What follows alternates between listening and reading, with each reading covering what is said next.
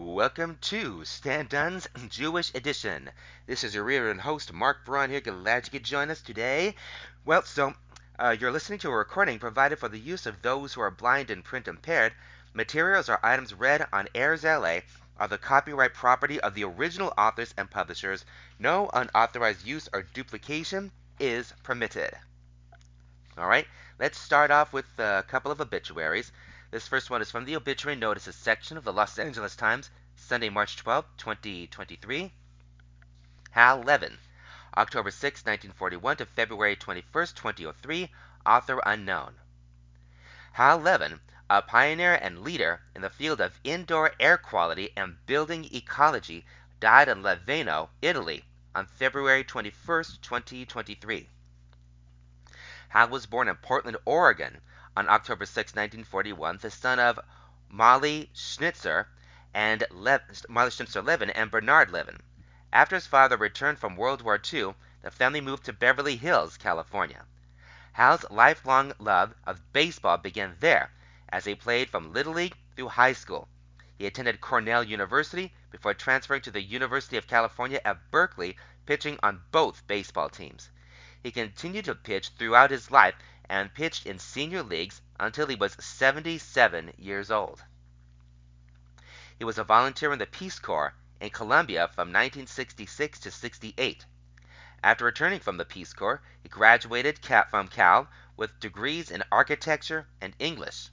For the next several years, he worked at the Organization for Social and Technological Innovation and Building Systems Development, working on affordable and sustainable housing. Hal moved to Boulder Creek, California in 1973 and built houses. He was a research specialist at the College of Environmental Design at UC Berkeley, where he taught budding architects about the need to understand the realities of constructing the things that they design. In 1972, he founded the Building Ecology Research Group. In 1977, then Governor Jerry Brown appointed Hal as a public member of the California State Board of Architectural Examiners, a position he held until 1985 and was president of the board in 1983 and 84. As a member of the board, he held hearings on sick building syndrome.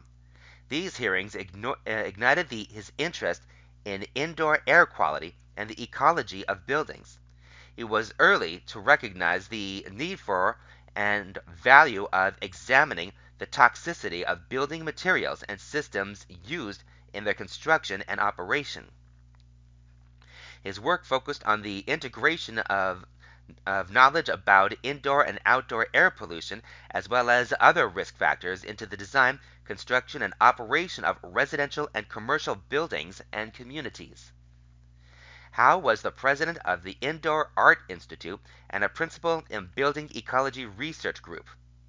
He was a prolific author on the subject of indoor air quality. He was engaged by many institutions as a lecturer, research scientist, architect, and consultant throughout the world.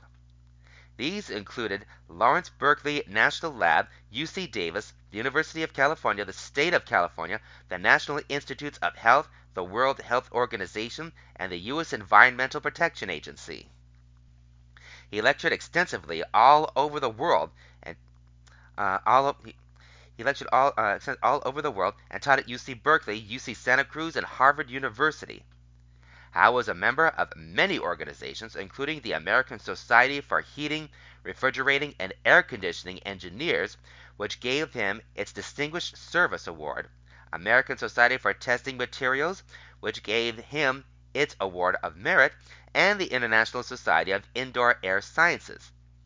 He was the president of Indoor Air 2002, organizing the 9th International Conference on Indoor Air Quality and Climate, held in Monterey, California in 2002. In 2018, at the 15th International Conference, Hal was given the Lifetime Service Award for his exceptional contributions to indoor air sciences. Hal's influence in the field was profound. He recognized the gaps in his knowledge of an evolving field, the result of which was the extent to which he pressed himself and others to stretch their own efforts to make buildings increasingly healthy and sustainable.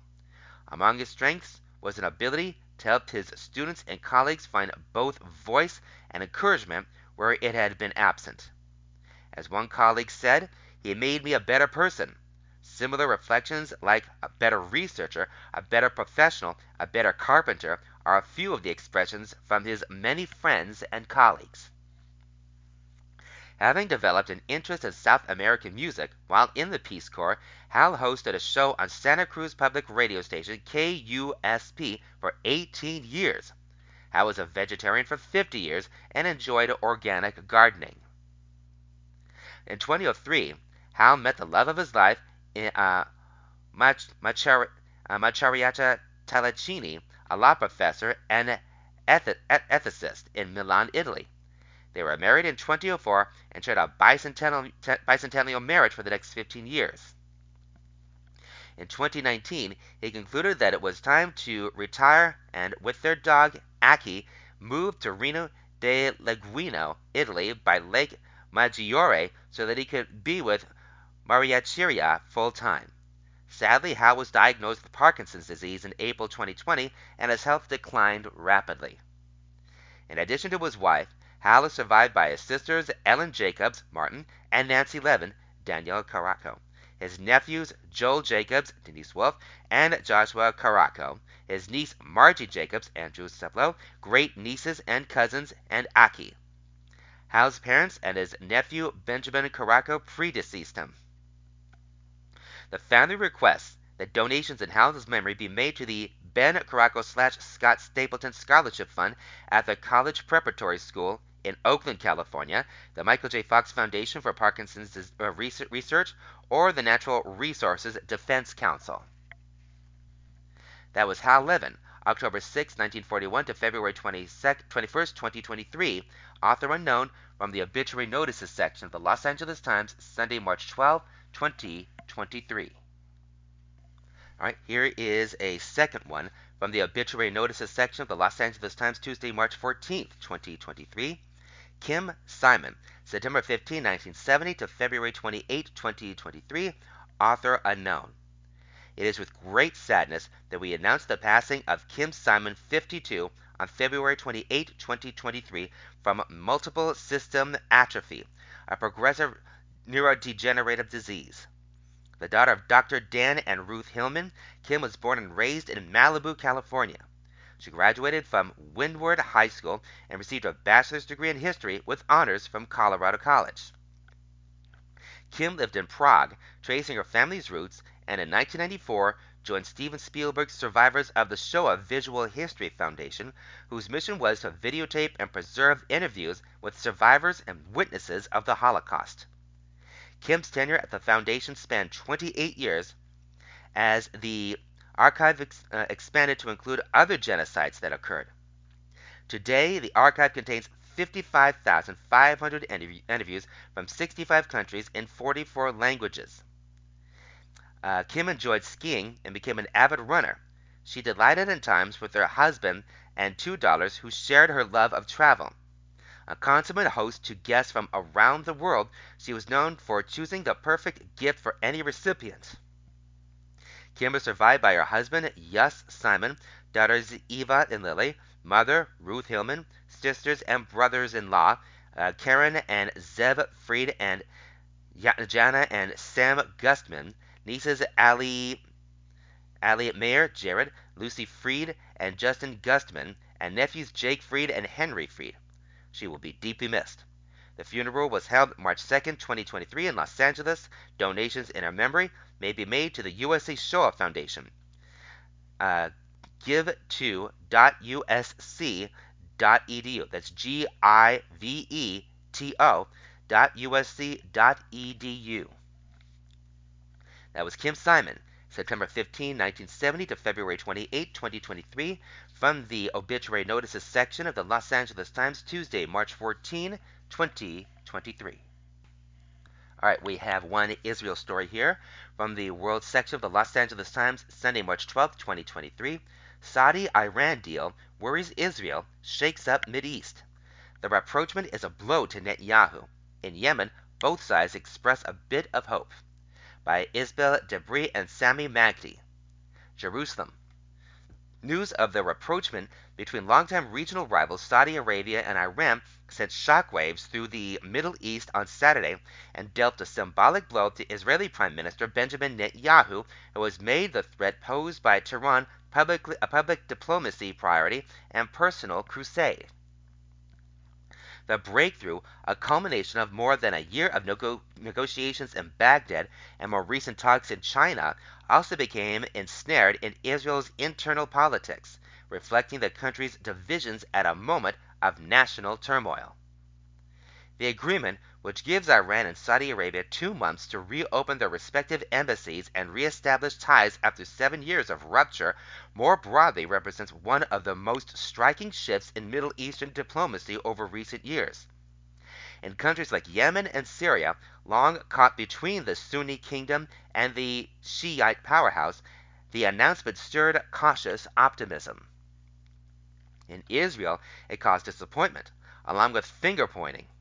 One of Netanyahu's greatest foreign policy triumphs remains Israel's U.S. brokered normalization deals in 2020 with 4 Arab states, including Bahrain and the United Arab Emirates. They were part of a wider push to isolate and oppose Iran in the region. He has portrayed himself as the only politician capable of protecting Israel from Tehran's rapidly accelerating nuclear program and regional proxies, like Hezbollah in Lebanon and Hamas in the Gaza Strip. Israel and Iran have also waged a regional shadow war that has led to suspected Iranian drone strikes on Israeli-linked ships ferrying goods in the Persian Gulf, among other attacks. A normalization deal with Saudi Arabia, the most powerful and wealthy Arab state, would fulfill Netanyahu's prized goal, reshaping the region and boosting Israel's standing in historic ways. Even as backdoor relations between Israel and Saudi Arabia have grown, the kingdom has said it won't officially recognize Israel before a resolution to the decades-long Israeli-Palestinian conflict. Since returning to office late last year, Netanyahu and his allies have hinted that a deal with the kingdom could be approaching. In a speech to American Jewish leaders last month, Netanyahu described a peace agreement as a goal that we are working on in parallel with the goal of stopping Iran. But experts say the Saudi-Iran deal that was announced Friday has thrown cold water on those ambitions. Saudi Arabia's decision to engage with its regional rival has left Israel largely alone as it leads the charge for diplomatic isolation of Iran and threats of a unilateral military strike against Iran's nuclear facilities. The UAE also resumed formal relations with Iran last year. It's a blow to Israel's notion and efforts in recent years to try to form an anti-Iran bloc in the region, said Yoel Gozansky, an expert on the Persian Gulf at the Institute for National Security Studies, an Israeli think tank. If you see the Middle East as a zero-sum game, which Israel and Iran do, a diplomatic win for Iran is very bad news for Israel. Even Danny Danon, a Netanyahu ally and former Israeli ambassador to the United Nations, who recently predicted a peace agreement with Saudi Arabia in 2023, seemed disconcerted. This is not supporting our efforts, he said, when asked about whether the rapprochement hurt chances for the kingdom's recognition of Israel. In Yemen, where the rivalry between Saudi Arabia and Iran has played out with the most destructive consequences, both warring parties were guarded but hopeful. A Saudi-led military coalition intervened in Yemen's conflict in 2015, months after the Iran-backed Houthi militias seized the capital, Sana'a, in 2014, forcing the internationally recognized government to exile in Saudi Arabia. The Houthi rebels, Houthi, welcomed the agreement as a modest but positive step. The region needs the return of normal relations between its countries through which the Islamic society can regain security lost from foreign interventions, said Houthi spokesman and chief negotiator Mohammed Abdulsalam. The Saudi-backed Yemeni government expressed some optimism and caveats. The Yemeni government's position depends on actions and practices, not words and claims, it said, adding that it would proceed cautiously until observing a true change in Iranian behavior. Analysts did not expect an immediate settlement to the conflict, but said direct talks and better relations could create momentum for a separate agreement that may offer both countries an exit from a disastrous war. The ball is now in the court of the Yemeni domestic warring parties to prioritize Yemen's national interest in reaching a peace deal and be inspired by this initial positive step, said Afra Nasser, a non-resident fellow at the Washington-based Arab Center. Anna Jacobs, senior Persian Gulf analyst with the International Crisis Group, said she believed the deal was tied to a de-escalation in Yemen. It is difficult to imagine a Saudi-Iran agreement to resume diplomatic relations and reopen embassies within a 2-month period without some assurances from Iran and more seriously support conflict resolution efforts in Yemen. War-scarred Syria similarly welcomed the agreement as a move toward easing tensions that have exacerbated the country's conflict. Iran has been a main backer of Syrian President Bashar Assad's government, while Saudi Arabia has supported opposition fighters trying to remove him from power. In Israel, bitterly divided and gripped by mass protests over plans by Netanyahu's far-right government to overhaul the judiciary, politicians seized on the rapprochement between the kingdom and Israel's archenemy as an opportunity to criticize Netanyahu, accusing him of focusing on his personal agenda at the expense of Israel's international relations. Opposition leader Yair Lapid denounced the agreement as a full and dangerous failure of the Israeli government's foreign policy. That was Saudi-Iran deal worries Israel, shakes up Mideast by Isabel Debris and Sami Magdi from the World section of the Los Angeles Times, Sunday, March 12, 2023. Debris and Magdi write for the Associated Press. Alright, now here's something here in the U.S. From the Nation section of the Los Angeles Times, Tuesday, March 14, 2023. Cohen testifies before grand jury probing hush money. Former Trump lawyer answers questions about payouts to 2 women he arranged on his client's behalf, by Michael R. Sisak. New York.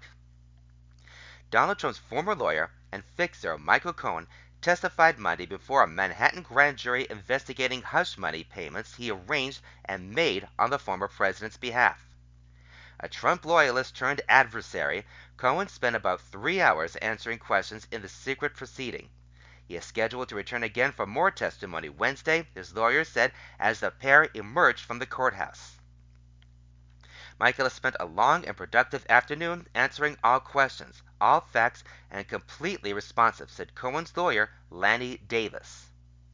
The testimony comes at a critical time, as the Manhattan District Attorney's Office weighs whether to seek charges against Trump over payments made during his 2016 campaign to 2 women who alleged affairs or sexual encounters with him. Before entering the courthouse for the session, Cohen, who orchestrated those payoffs, said his goal was simply to tell the truth, dismissing a suggestion that he might be motivated by a desire to see Trump behind bars. This is not revenge, he said. This is all about accountability. He needs to be held accountable for his dirty deeds. Trump denies being involved with either of the women, the porn actor Stormy Daniels and model Karen McDougal. Cohen has given prosecutors evidence, including voice recordings of conversations he had with a lawyer for one of the women, as well as emails and text messages. He also has recordings of a conversation in which he and Trump spoke about an arrangement to pay the other women through the supermarket tabloid The National Enquirer.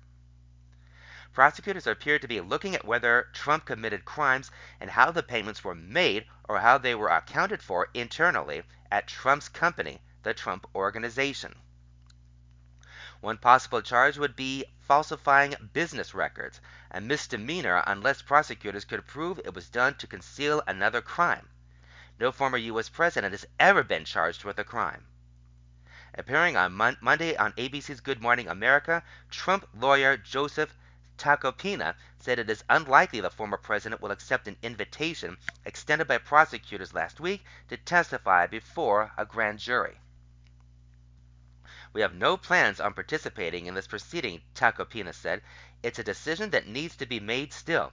There's been no deadline set, so we'll wait and see."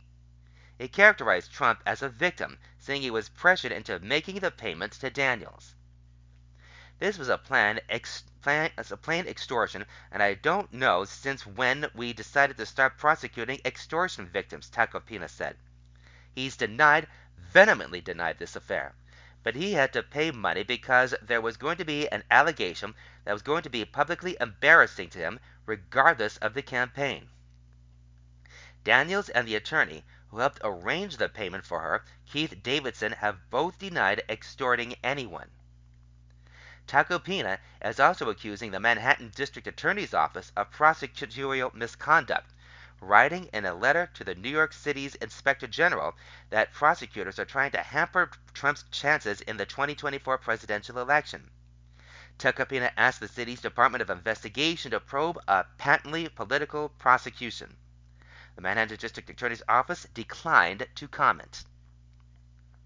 Trump's lawyers have tried several times to get judges in New York and Florida to intervene in or halt investigations of Trump and the Trump Organization, arguing that they are politically motivated. All of those attempts have failed. Cohen served prison time after pleading guilty in 2018 to federal charges, including campaign finance violations, for arranging the payouts to Daniels and McDougal to keep them from going public. He has also been disbarred. Trump's lawyers could point to those factors in an attempt to undermine Cohen's credibility if the former president is charged and Cohen ends up testifying at trial. Cohen has been meeting regularly with Manhattan prosecutors in recent weeks, including a day-long session Friday to prepare for his grand jury appearance. The panel has been hearing evidence since January in what Manhattan District Attorney Alvin Bragg, a Democrat, has called the next chapter of his office's years-long Trump investigation. But the hush money payments are familiar ground. Federal prosecutors and Bragg's predecessor in the district attorney's office, Cyrus Vance Jr., each scrutinized the payments but didn't charge Trump. Cohen declined to comment to reporters as he left the meeting, saying he'd be taking a little bit of time now to stay silent and allow the DA to build their case. Trump continued to lash out at the probe on social media on Friday, calling the case a scam, injustice, mockery, and complete and total weaponization of law enforcement in order to affect a presidential election. Cohen paid Daniels $130,000 through his own company and was then reimbursed by Trump, whose company logged the reimbursements as legal expenses.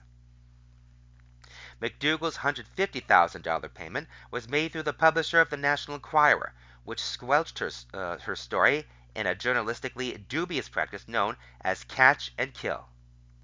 According to federal prosecutors who charged Cohen, the Trump Organization then grossed up Cohen's reimbursement for the Daniels payment for tax purposes, giving him $360,000 plus a $60,000 bonus for a total of $420,000. That was Cohen testifies before a grand jury probing hush money by Michael R. Sisak from the Nation section of the Los Angeles Times, Tuesday, March 14, 2023. Sisak writes for the Associated Press. Okay, back locally, we have this one from the City and State section of the Los Angeles Times, Tuesday, March 14, 2023. Swastikas discovered at Stanford dorm. An image of Hitler was also drawn on a board outside a Jewish student's room by Nathan Solis. Stanford University is investigating a possible hate crime after swastikas and an image of Adolf Hitler were drawn on a whiteboard outside a Jewish student's dorm room, the third such incident in the last 2 weeks. The student discovered the drawings Friday, the university said. It was the latest of several reported acts of vandalism that included anti-Semitic symbols and language at Stanford this academic year, Vice Provost for Student Affairs Susie Brubaker-Cole said in a statement. Brubaker-Cole condemned the incident and called it a brazen threat to an individual student on campus. We wish to be clear: Stanford wholeheartedly rejects anti-Semitism, racism, hatred, and associated symbols, which are reprehensible and will not be tolerated, Brubaker-Cole said. The university's Department of Public Safety is investigating the incident, which spawned 2 reports from students in the dormitories. Because the images could have been used to intimidate the Jewish student, they are being investigated as a possible hate crime, and the person responsible could be subject to legal or disciplinary action, according to the university. The student whose dorm room was targeted spoke to the Stanford Daily, the university's student newspaper, about the vandalism. "It's really making this living situation feel pretty hostile to me," said the student, who declined to be identified, fearing harassment. "It's very unsettling, thinking that I was in my room sleeping and someone was outside my door doing this."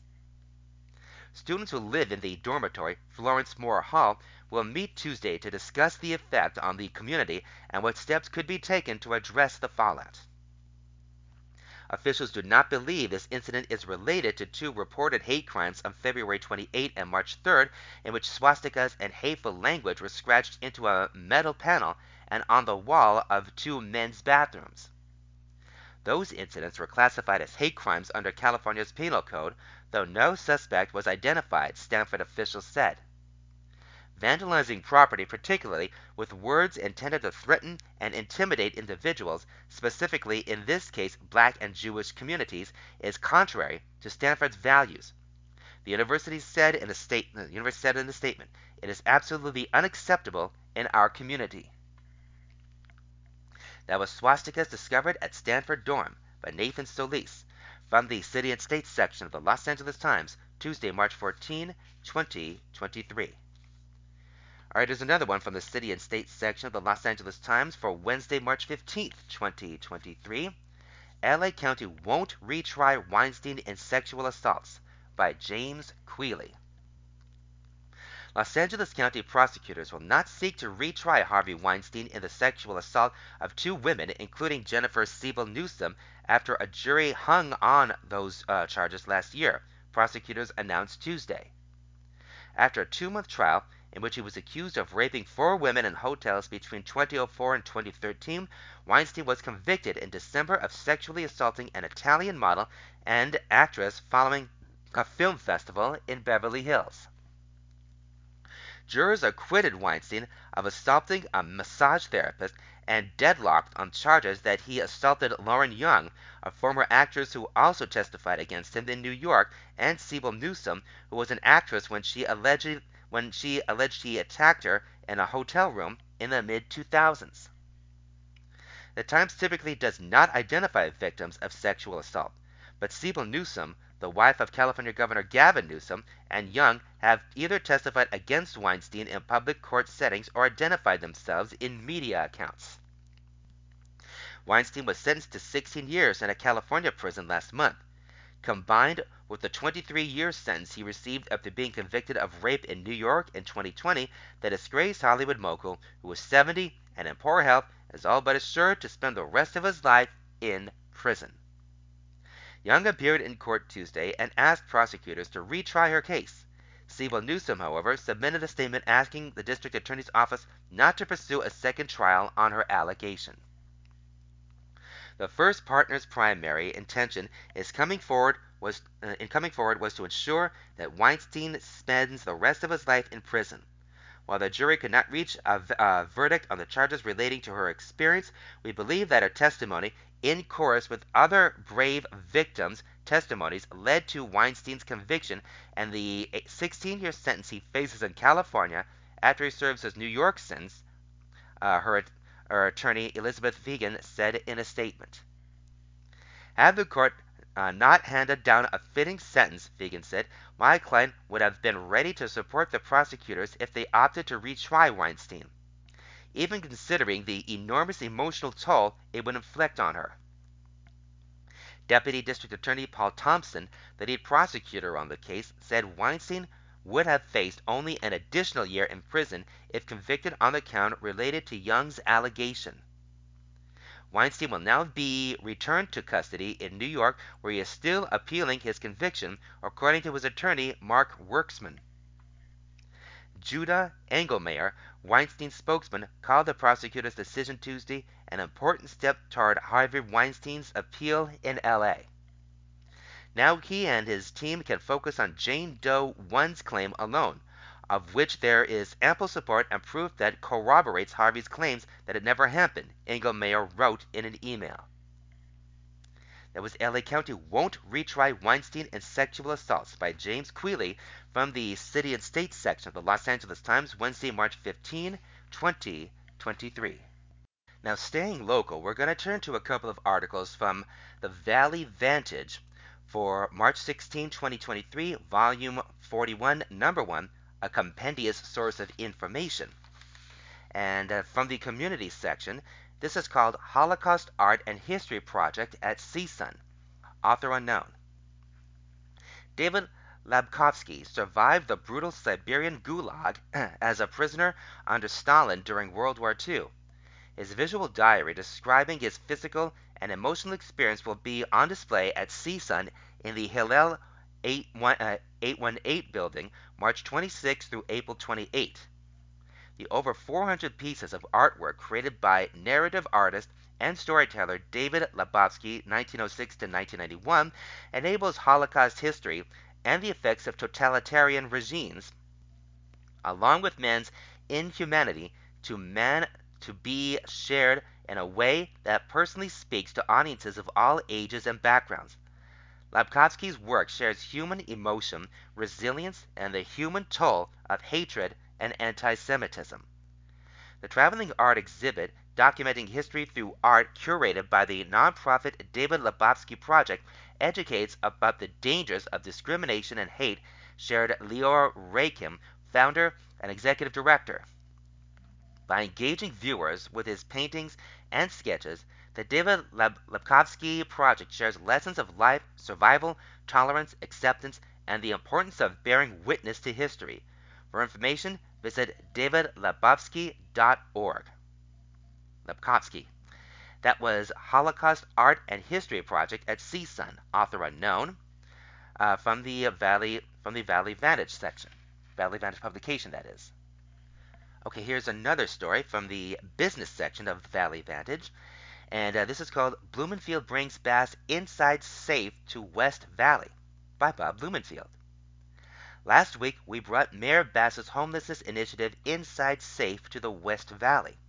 With funding approved from the City Council, the mayor has been working closely with council members and local service providers to bring people from the entire encampments into hotels and transitional housing.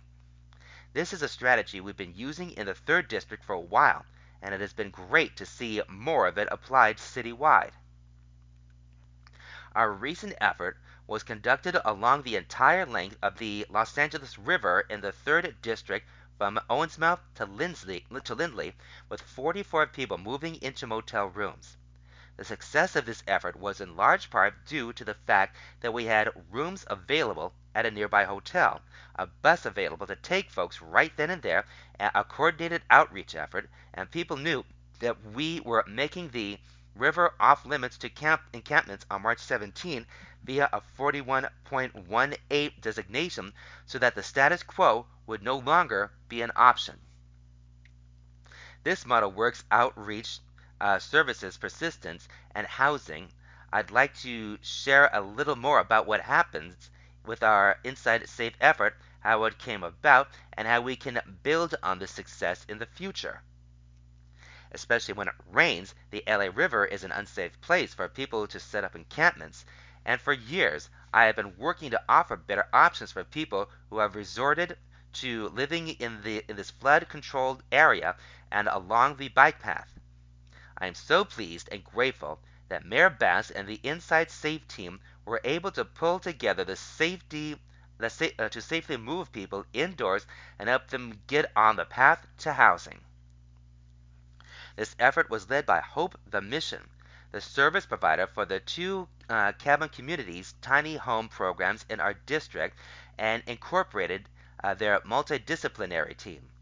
Teams from LAHSA, Hope the Mission, and the San Fernando Valley Community Mental Health Center as well as members of Team Blumenfield, conducted weeks of proactive outreach along with rangers from the Mountains Recreation and Conservation Authority who provide naturalists and patrol along the river.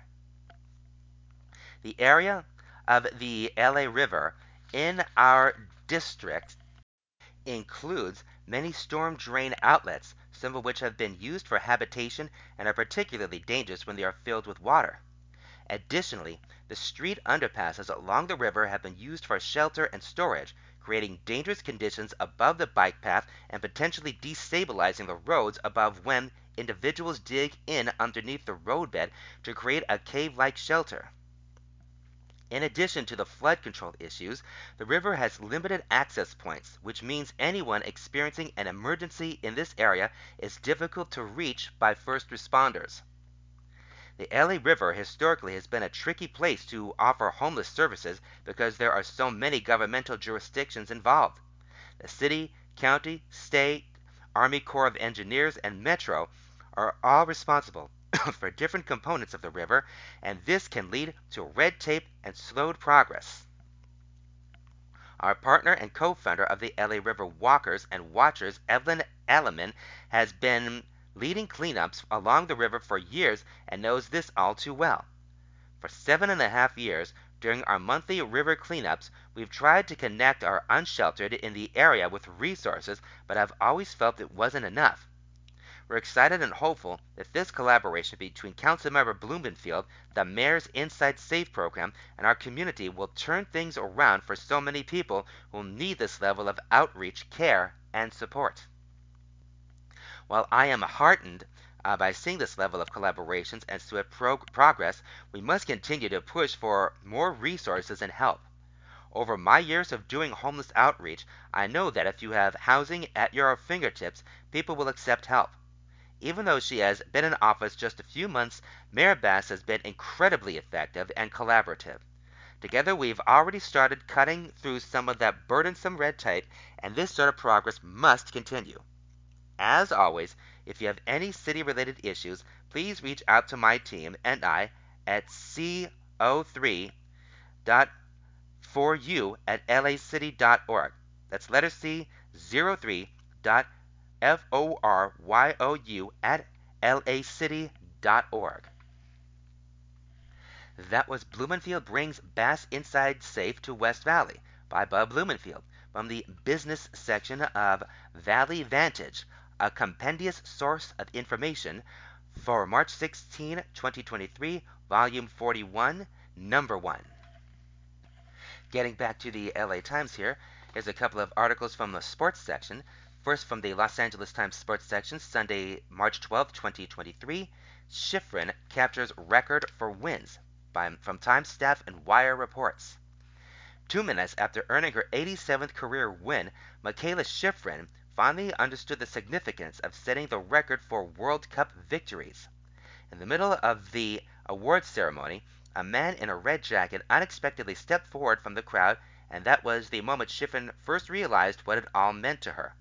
It was her brother Taylor, who secretly had flown into Sweden and now came over to hug her. "I've said it the whole time, I don't know how to define that," Shiffrin said about the record. "But when you have these special moments, seeing my brother and sister-in-law Christy and my mom and coach Eileen in the finish today, that's what makes it memorable." Shiffrin set the outright World Cup record for career victories by winning a slalom Saturday, breaking a tie with Ingemar Stenmark on the all-time list of men and women. The Swede competed in the 1970s and 80s. "Pretty hard to comprehend," said Shiffrin, who crouched and rested her head on her knees after finishing the final run. That was Shiffrin captures record for wins from Time Staff and Wire reports from the Los Angeles Times sports section, Sunday, March 12, 2023.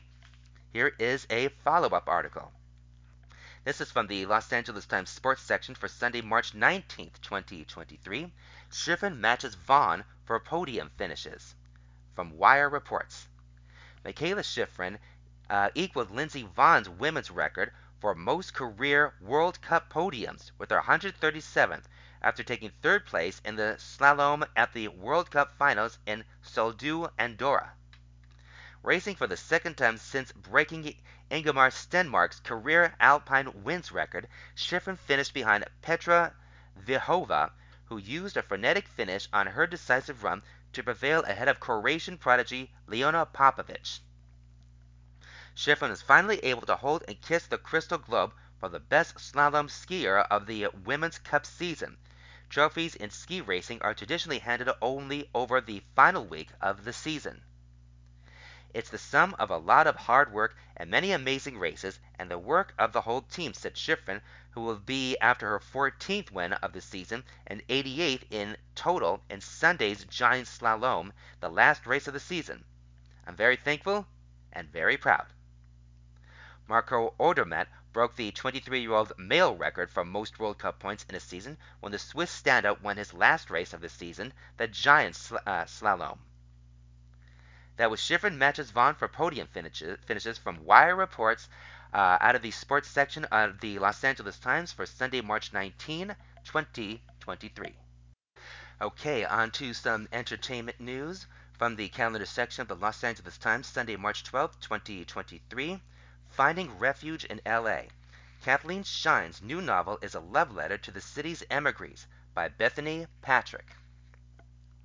The novelist Kathleen Shine feels comfortably ensconced in Venice, nestled in a craftsman bungalow on a pedestrian-only street with her wife Janet Meyer.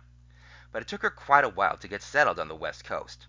Shine was a New Yorker for decades, and though Meyer works in L.A. as a film producer, they hopscotched back and forth. The red-eye commute couldn't last forever.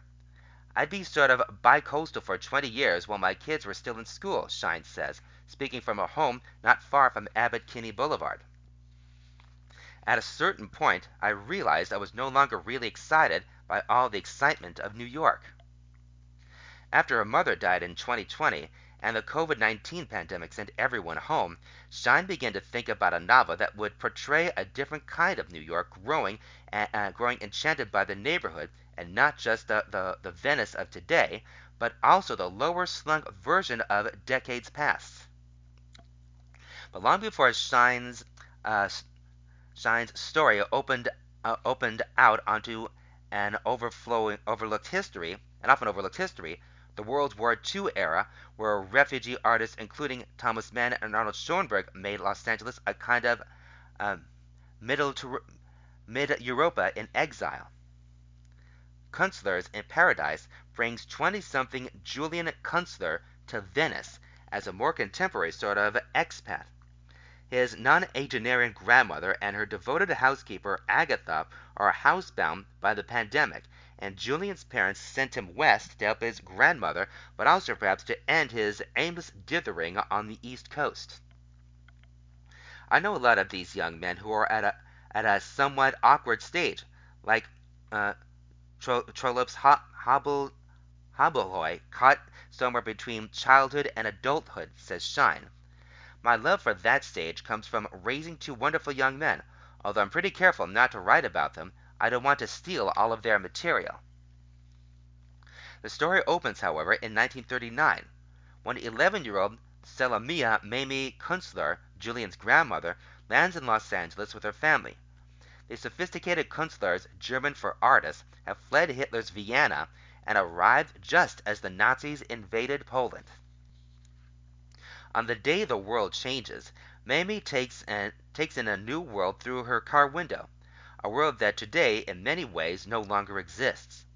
People just did what they wanted back then, Shine explains. There were houses with turrets, places designed to look like castles or farmhouses, and you never knew what would be on which corner. And you had all those places that were completely fanciful, like the Brown Derby built in the actual shape of a hat. Then there are Mamie's fellow emigres, the Kunstlers of the Pacific. All these brilliant people, conductors and composers and writers and artists, ended up in L.A., and I was completely fascinated reading about them, says Shine. But I didn't want to write a straight historical novel that might become very fussy. Besides, one of the wonderful things about writing novels is you can do the research until you've stopped understanding or gotten bored. Shine pursued a master's degree in medieval history at the University of Chicago, but dropped out and skulked away to New York. I was the worst historian, she says. She also came late to LA's artistic legacy. For too long, Shine admits she was a prejudiced New Yorker who felt that LA was a cultural wasteland and that it had no history. Wrong. But what wound up interesting me even more was that when these people came from Europe, they didn't always experience success. Schoenberg, expressionist composer, thought of himself as one of the most important figures in modern music. But in LA, he can't even get arrested, let alone get famous. The Austrian did end up teaching at USC and UCLA before there were even standalone music departments, influencing generations of composers. He appears in Mamie's stories, as does Man, whose beautiful mid-century modern house remains an important part of the cityscape. The book establishes a subtle parallel between Shine's sets of refugees, those in the 1930s watching Europe burn from afar, and those weathering the pandemic as it ravages the East Coast.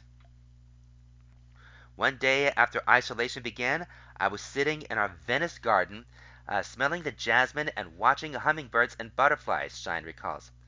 It was very quiet, no cars on the road, no planes in the skies, a sort of eerie peacefulness.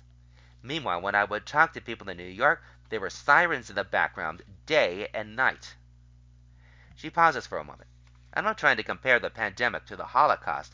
They are completely different. But I do know that guilt of exile, the feeling when you're safe and the world you love is blowing up and falling apart and dying. Mamie, like a 90-something Scheherazade, reels Julian in again and again with her stories, knowing just how much to tell to keep him interested and by her side. She doles out photographs and anecdotes with the panache of a high-end pusher, saving one of the most remarkable for the end. A story about reclusive Greta Garbo, whom she and her grandfather meet on the beach. Kunstler's is Shine's 12th novel, but she admits that with its time shifts and deliberate unfurling, it was particularly tricky to collaborate. I don't outline my book, she says. I'm just thinking, what happened to Mamie next? How will Julian relax? I do think that sort of gradual layering of various details became part of the structure. Her loose process has its advantages. It always results, she says, in a sort of peripheral character who ends up being my favorite. In this book, that's Agatha, whose origins are hazy, but who never lets her irascible employer down and always has a handbag dangling from her forearm. I had no idea what was going on with Agatha until the end, but she became more and more important to me as the manuscript progressed. She could have been a throwaway character. Instead, she's more of a load-bearing wall. Shine is not the type of writer to schedule herself a minimum page count per day. She can go 3 months without writing a word. But she is thinking about a book, a sort of Buddenbrooks thing, referencing a man's masterpiece work written before his stint in the Pacific Palisades. Shine's homage of sort is about a mercantile family in Bridgeport, Connecticut, whom she grew up and where her father owned a lumber company. It's very close to my home, and a lot of it will be based on my family's fortunes, she says. I'll see if I can pull it off. Meanwhile, she's trying, after 2 decades of commuting and 3 years of isolating, to learn more about the city she now calls home. I had to train myself to read the LA Times instead of on the East Coast papers. It's only been a few years. Old habits die hard. She confesses that she only recently learned the exact coordinates of the San Fernando Valley. No wonder I got lost all the time. When I do leave this neighborhood, it's Google Maps, check it twice. It's always an adventure. It's taken me a long time to feel like I live here, but she studied up. I do now. That was Finding Refuge in L.A. by Bethany Patrick from the Los Angeles Times Calendar section, Sunday, March 12, 2023. Patrick is a freelance critic, podcaster, and author of the forthcoming memoir, Life B. Okay, we have this one from the calendar section of the Los Angeles Times, Thursday, March 16, 2023. Great theater critic, complicated father. Richard Gilman is the subject of a memoir by his daughter. His student gives it a read, by Charles McNulty, theater critic. Whether it's possible to separate the artist from the art is a question that has grown more heated in recent years, as the atrocious behavior of men, powerful white men in particular, is no longer being condoned as readily as it has been for millennia. In her new book, The Critic's Daughter, a memoir about her father, literary and theater critic Richard Gilman, Priscilla Gilman extends the discussion by considering whether it's possible to separate the critic from the criticism. She attempts to honor the intellectual legacy of her father, who died in 2006, while painting a portrait of him that is both loving and gimlet-eyed about his virtues and deficiencies. The book is her story about a brilliant yet profoundly flawed parent, and her motive in telling it seems to be in part self-therapy. Miss Gilman takes pains to capture his complexity in a memoir that's neither condemnatory nor exculpatory. She includes excerpts from his brilliant writing, though without much context for their inclusion. But the bigger problem is that she doesn't rigorously interrogate her own worldview. The framework through which she views her father, a framework embedded with assumptions about money, class, and prestige, is insufficiently examined. Her sins are the sins of loving too much and in too self-abnegating a fashion. The Cordelia to her father's Lear, she is inevitably the sad, noble heroine of every anecdote she tells. But the cramped filial perspective treats the life of a critic as though it were a figure in a child's dollhouse. To live is to battle with trolls in heart and mind. To write is to sit in judgment of oneself. These words from playwright Henrik Ibsen were often quoted by her father in the classroom, and they diagnose precisely where her memoir falls short. I felt squeamish reading about Gilman's ugly divorce from Lynn Nesbit, Miss Gilman's hard-driving literary agent mother. His daughter's anxious account of his fetish for dominatrix fantasies, a subject he doesn't shy away from in Faith, Sex, Mystery, his memoir about his conversion to Catholicism and subsequent departure from the church, left me feeling as though I were invading the privacy of a relative or former therapist. I'm not related to Gilman, and I've never pretended to be a patient on his couch. I was, however, his student for 5 years in the 1990s. My name is included in the book's acknowledgments with other former students and colleagues. Gilman served as my advisor during my graduate studies at the Yale School of Drama, where he was co-chair of the Dramaturgy and Dramatic Criticism department. But more than that, he provided the intellectual foundation for my education in the theater. His voice still resounds within me, urging me to hold fast to the artistic values he painstakingly articulated and promulgated to generations of students who have come to share his conviction, as he writes in the foreword to his seminal book, The Making of Modern Drama, that great plays can be as revelatory of human existence as novels or poems. A champion of drama as a source of consciousness, Gilman challenged the entrenched anti-intellectualism of the American theater.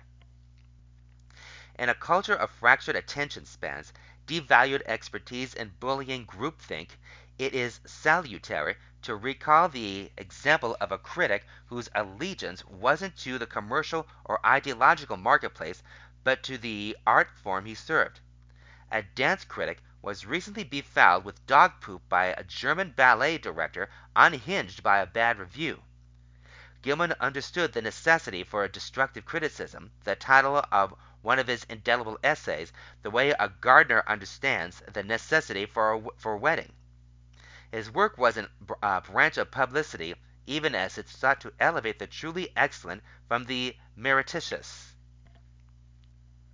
A hard-bitten New York intellectual of the old stripe, Gilman spoke with a smoker's rasp, enjoyed a drink, and comported himself like a rakish pirate in a denim jacket. He was not the only Yale faculty member known to have had affairs with his grad students, but his behavior had cleaned up by the time I arrived at the school. There is no defense for the slovenly ethics of the past. The Yale School of Drama, now the David Geffen School of Drama, is a different institution today, more egalitarian, less homogeneous, and a good deal more conscientious about maintaining order and safety. Students are more empowered, and faculty members are no longer held up as demigods. This is all for the best, but I am nonetheless grateful for having been exposed to Gilman's unadulterated critical sensibility. His pedagogy offered something that wasn't widely available elsewhere. He taught students how to think. His criticism workshops, a curricula staple for budding critics and dramaturgs, were an experience in literary vivisection, as he homed in on every cliché and woolly idea that in that week's student essay. Fuzzy writing, he contended, was the result of fuzzy thinking. Hyperbole offended him. Praise had to be earned in language that was proportionate. If you feel as strongly as you claim, you ought to paint an honest picture and not resort to the breathless language of blurbs. Gilman had made a name for himself as a critic at Commonweal and served as drama critic for Newsweek and then The Nation. His demanding prose style was forged in an era when small circulation quarterlies still had some cachet, but the days of partisan review were dwindling, and though he recommended me to an editor at the Village Voice, where I found a publishing home, he was preparing us for contemporary job fairs. There were limits to his scope. He was anti-theory at a time when graduate students in the arts and humanities could not afford to be oblivious of Foucault, Derrida in the army of faddish postmodernists. My incorporation of queer theory into my dissertation put me on thin ice. Jargon was the enemy, but graduate students dreaming of tenure would have to search elsewhere at the university not to be shut out of the discourse, a word he had no doubt he would have found lazy. His name may no longer be widely recognized, but his legacy shouldn't be underestimated. Gilman, along with Robert Brunstein and Eric Bentley, created a space in American culture for serious dramatic criticism aimed not at academic specialists or anxious cultural consumers, but educated readers hungry for a deeper aesthetic engagement with the theater. In elucidating the way Ibsen, Strindberg, and Chekhov established the foundation of modern drama, he opened minds to the revolutionary accomplishments of Pirandello, Brecht, and Beckett. His philosophical orientation made him especially receptive to the avant-garde, but he admired professionalism, discipline, and skill above all, and had little patience for the self-deluding rhetoric and empty political gestures of theatrical cults. As Faith, Sex, Mystery movingly attests, Gilman was a seeker. Theater was part of his spiritual journey, but not in any woo-woo way. The relationship between the material and spiritual realms paralleled for him the relationship between form and content in great works of art. One of Gilman's truisms is a play that, like Hamlet, isn't paraphrasable. You can't reduce a masterpiece to a message. Form isn't a container for content. They work in tandem to communicate what only the drama in its full substance can convey. The larger lesson to be drawn is that simple binaries in art, as in life, falsify reality. The theatrical subject that interested Gilman most was being, consciousness, the awareness of the self, the experience of time, and the inescapable plight of radical uncertainty. As an art form in which human beings are incarnated, drama is a natural conduit for metaphysics and ontology.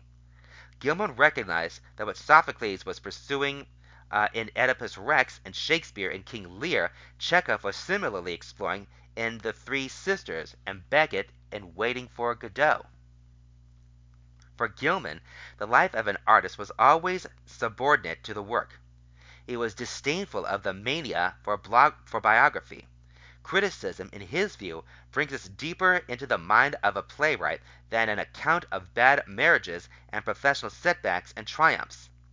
In his magnum opus, Chekhov's plays, An Opening into Eternity, he locates the Russian playwright's spiritual vision in the details and decision of his art. He doesn't ignore the man, but he prioritizes the part of him that endures, that is worthy of enduring. To read Chekhov via Gilman is to come into communion not only with Chekhov's soul, but with Gilman's own.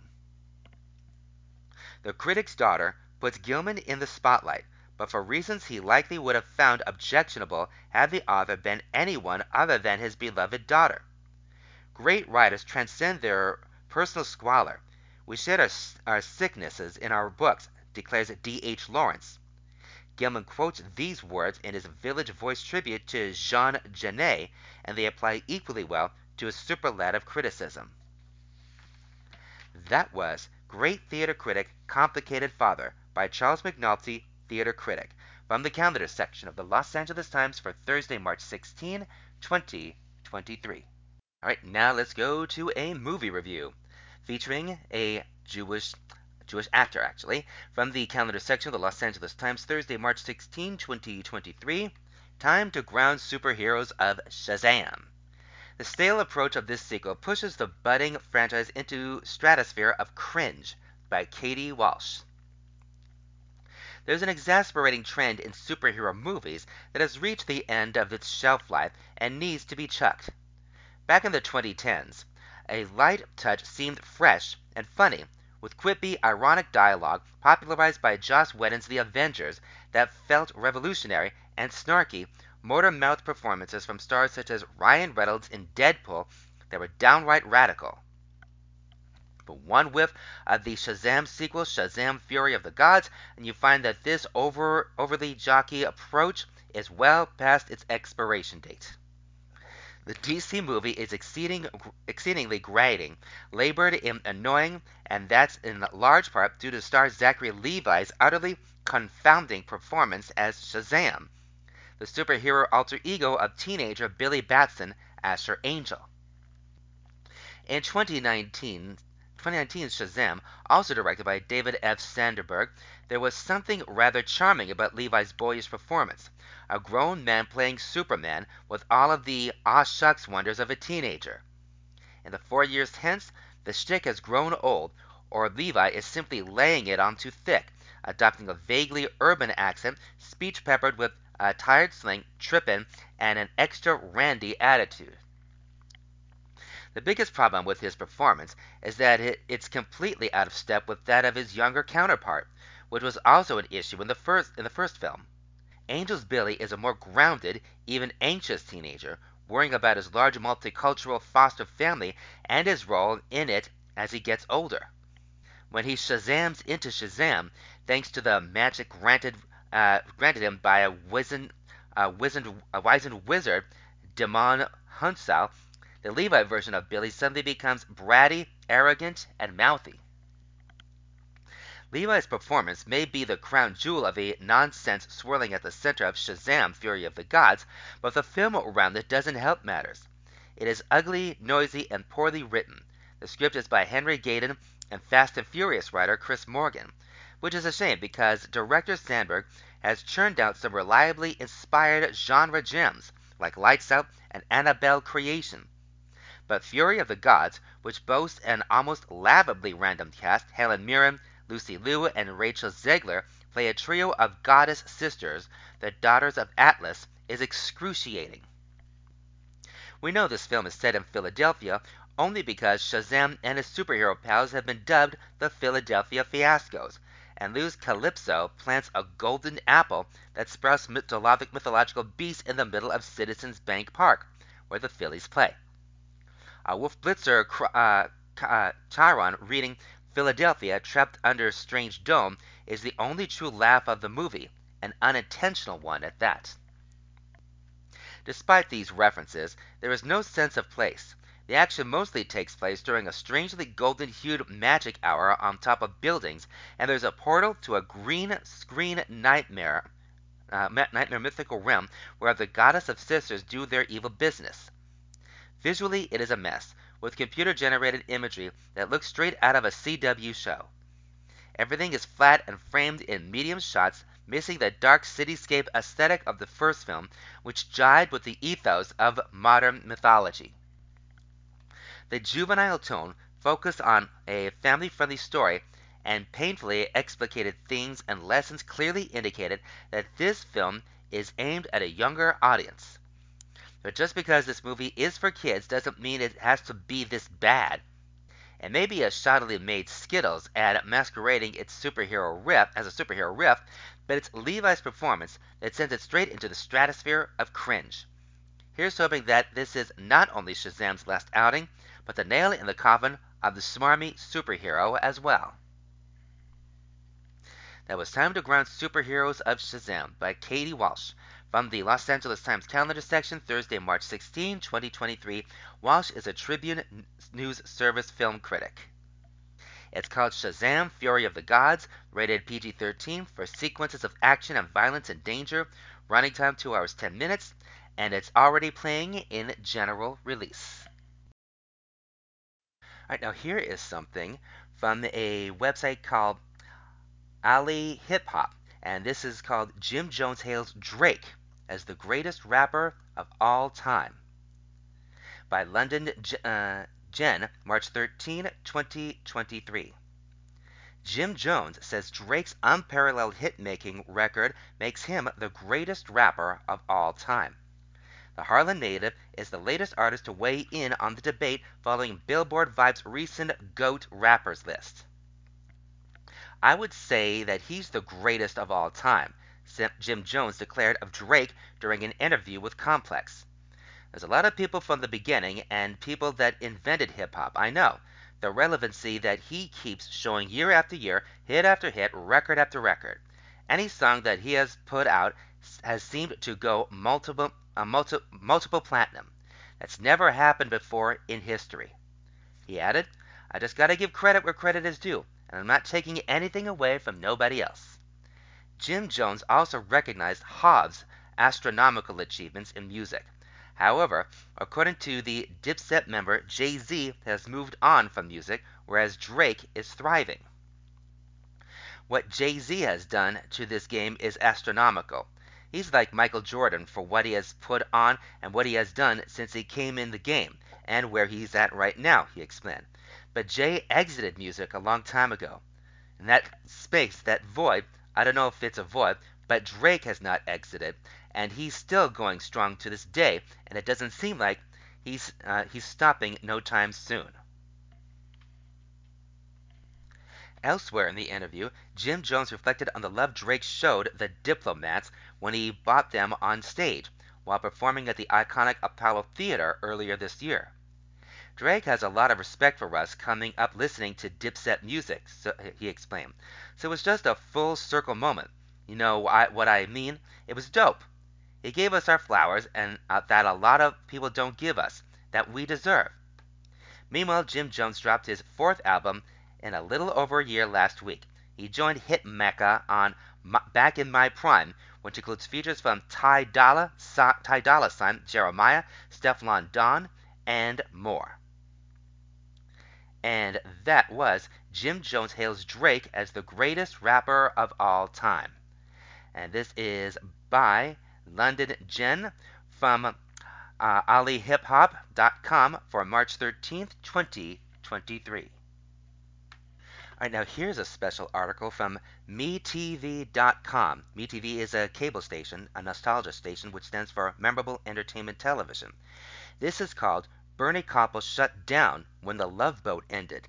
I said, come on, wake up, there's life that's still going on. From the MeTV staff, November 2nd, 2022. When a successful show ends, there are a few people who can take the news hard. Of course, fans are bummed out about never seeing any new episodes of their favorite show again. However, the cast and crew are most affected by the change. This was the case for the Love Boat actor Bernie Koppel, who played Dr. Adam Bricker and is one of the few cast members who appeared on every episode in the show's 9 seasons. There are a few reasons why the actor shut down when the Love Boat ended.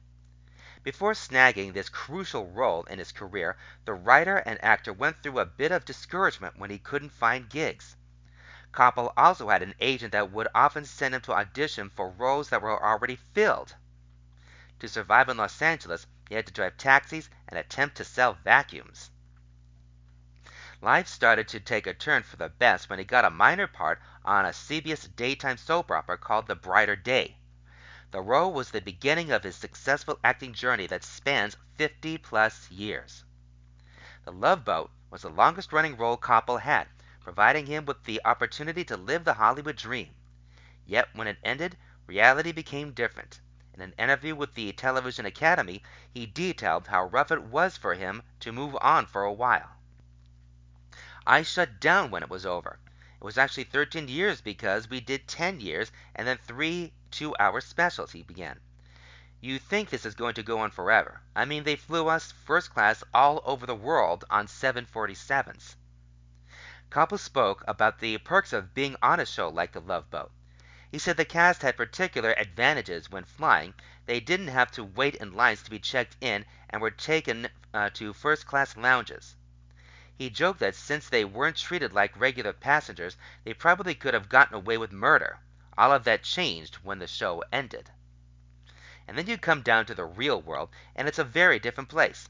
So I shut down for a while, the actor revealed, and then I started doing plays. I said, "Come on, wake up. There's life there's life that's still going on. So it can be a challenge when something like that ends." He also spoke about how some actors can't find the motivation to keep going after a show goes off. There's a list of people that when their show goes off, they go off. But being a mature adult, I said, "Okay, time to move on. That's over with."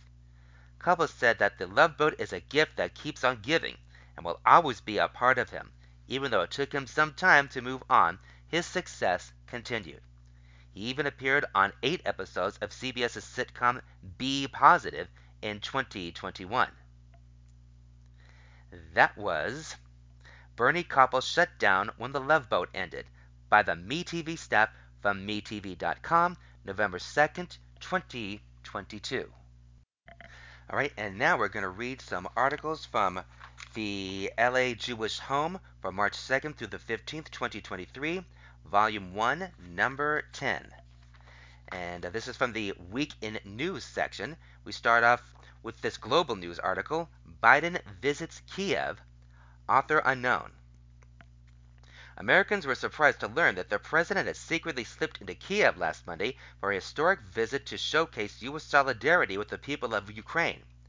Of course, the visit came with a price of $500 million in military aid. During the trip, President Joe Biden declared that Russian leader Vladimir Putin was dead wrong in his underestimation of Western support and resolve. It's been almost a year since Russia invaded Ukraine, and Biden's visit came 4 days before the infamous anniversary. Although the American people were not told of Biden's visit in advance, officials made sure to notify Russia to ensure the president's safety. This is the first time in recent years that an American president traveled to an active war zone not controlled by the U.S. military. Arriving in Kiev after a 10-hour overnight train ride from Poland, Biden appeared with Ukrainian President Volodymyr Zelensky at the heavily fortified presidential palace. Ukraine's resilience over the last year, Biden proclaimed, had been astounding, and the whole world sees it. The U.S., he said, would support Kiev as long as it takes to repel the Russian invasion, which began February 24, 2022. That dark night 1 year ago, the world was literally bracing for the fall of Kiev, perhaps even the end of Ukraine, said Biden, clad in a suit with a blue and yellow tie, the color of the Ukrainian flag. 1 year later, Kiev stands, then Ukraine stands, democracy stands, the world stands with you. Zelensky met with the Western leader while wearing his trademark khaki sweatshirt and pants. The two leaders hugged when they met, and Zelensky said it was a great honor that Biden had come to visit. In a statement issued by the White House after his arrival, Biden said the U.S. would make another delivery of critical equipment to Ukraine, including artillery, ammunition, anti-armor systems, and air surveillance radars. That was Biden visits Kiev, author unknown, from the Global News section, and this is an Israeli news section story. 150,000 Ukrainians make Aliyah, author unknown. More than 15,000 Ukrainians have immigrated to Israel since the outbreak of the war in Ukraine a year ago, according to government figures released Sunday. The immigration statistics put out by the quasi-governmental Jewish Agency for Israel and the Ministry of Aliyah and Integration come 5 days ahead of the first anniversary of the war, which shows no signs of ending. This is one of the largest rescue operations in history, said Major General Doron Almog, chairman of the Jewish Agency. It is the epitome of the notion of all of Israel being responsible for one another. Our sense of mutual responsibility serves as a moral compass that has guided us through history and will continue to do so. The new immigrants arrived in Israel with the help of the Jewish Agency and the cooperation of the International Fellowship of Christians and Jews, which established 18 emergency Aliyah centers in countries bordering Ukraine immediately after the Russian invasion. At these centers, the refugees found safe haven. Once they arrived in the Jewish state, they were placed in hotels across the country as part of the government's Operation Coming Home, which was led by the Ministry of Aliyah and Integration. The Ukrainian immigrants include many young people who enrolled in special absorption programs, mothers with young children, and senior citizens, including hundreds of Holocaust survivors. World Jewry, led by the Jewish Federations of North America and Karen Hayesod, immediately came to the support of the Ukrainian Jewish community, along with help from Christian Friends of Israel. Tens of millions of dollars were raised in an unprecedented effort to assist the rescue and immigration process. When the war broke out in Ukraine, I traveled as a member of Knesset to the refugee centers in Moldova to observe the Aliyah process of those who fled the conflict zones firsthand, said lawmaker Ofer Sofer. As the Minister of Aliyah and Integration, I saw the importance of welcoming the Olim upon their arrival in Israel and assisting in their integration into Israeli society. A total of 75,000 Olim arrived in Israel in 2022, with the most coming from Russia, followed by Ukraine. It was the largest number of new immigrants to arrive in 23 years. That was 150,000 Ukrainians make Aliyah, author unknown, from the Israel News section, and both of those are from the Week in News section. Okay, continue with the Week in News section. We go to national news stories. This is called Ohio Metal Plant Explosion. Author unknown. An explosion tore through an Ohio metals plant last week, scattering molten metal and debris that rained down on neighboring buildings and killed one person, Stephen Mullins, 46. 13 others were injured, mostly with burns, officials and witnesses said. The blast sent smoke billowing into the sky that could be seen for miles around the I. Schumann and Company metals plant about 50 miles southeast of Cleveland. 13 people were taken to hospital, many of them with burn wounds. At least one was in critical condition, and one was pulled from the debris. All of those injured were on site, the falling debris having spared those at neighboring businesses. Many of those at the plant were in shock. For now, the cause of the explosion is unknown. The damage to the plant is significant. We will work alongside investigators in their search for answers as part of our commitment to Northeast Ohio, where we have been operating for more than 100 years, I. Schumann and Company, which produces copper, brass, and bronze alloys, said in a statement. The explosion was about 70 miles northwest of East Palestine, Ohio, where a train loaded with toxic chemicals derailed a few weeks ago, causing a fire that sent a cloud of smoke over the town and forced thousands of people to evacuate. That was Ohio metal plant explosion, author unknown, and this one is called Alligator Found in Brooklyn, author also unknown. A large 4-foot-long alligator was pulled out of a lake in a New York City park on Sunday. The gator was discovered in Brooklyn's Prospect Park. the city's second largest public park. It was spotted by maintenance workers around 8 a.m. on Sunday morning swimming in Prospect Park Lake. The park's enforcement patrol and the urban park rangers were able to quickly rescue the animal, which they said was in poor condition when they found it. After being transported to the Animal Care Center of NYC for treatment, the workers nicknamed the animal Godzilla. It will now reside in the Bronx Zoo for rehabilitation. Godzilla is only 4 feet long, but American alligators can grow to be over 12 feet long. Cold-blooded reptiles generally reside in warm waters. Officials believe that Godzilla was an abandoned pet. In addition to the potential danger to parkgoers that this could have caused, releasing non-indigenous animals or unwanted pets can lead to the elimination of native species and unhealthy water quality, a Parks Department spokesperson said. In this case, the animal was found very lethargic and possibly cold shocked since it is native to warm tropical climates. Releasing animals inside a New York City park is illegal, and park rangers respond to about 500 reports of abandoned animals each year. Godzilla is not the first abandoned alligator found in the New York City metro area this year. In January, a man in Neptune, New Jersey, discovered an alligator inside a large plastic bin outside his home. The New Jersey alligator was rescued on a cold January night and brought to a new home at the Cape May Zoo. And that was alligator found in Brooklyn. All right, and also from the Week in News section, a national news story. R. Shmuel Kamenetsky urges public to help save Jewish children in public school. Author unknown. Currently, there are countless Jewish children registered in public schools who are unaware that they have the opportunity to receive a Torah education. As a result, they may lose their Jewish identity forever if they continue in the public school system. It is imperative that we raise awareness and take action to rescue future generations. Nehomas Yisrael, a nonprofit organization, is taking a proactive stance to address this issue by offering financial assistance for yeshiva education. The organization's mission is to ensure that every Jewish child has access to a genuine Torah education regardless of financial limitations.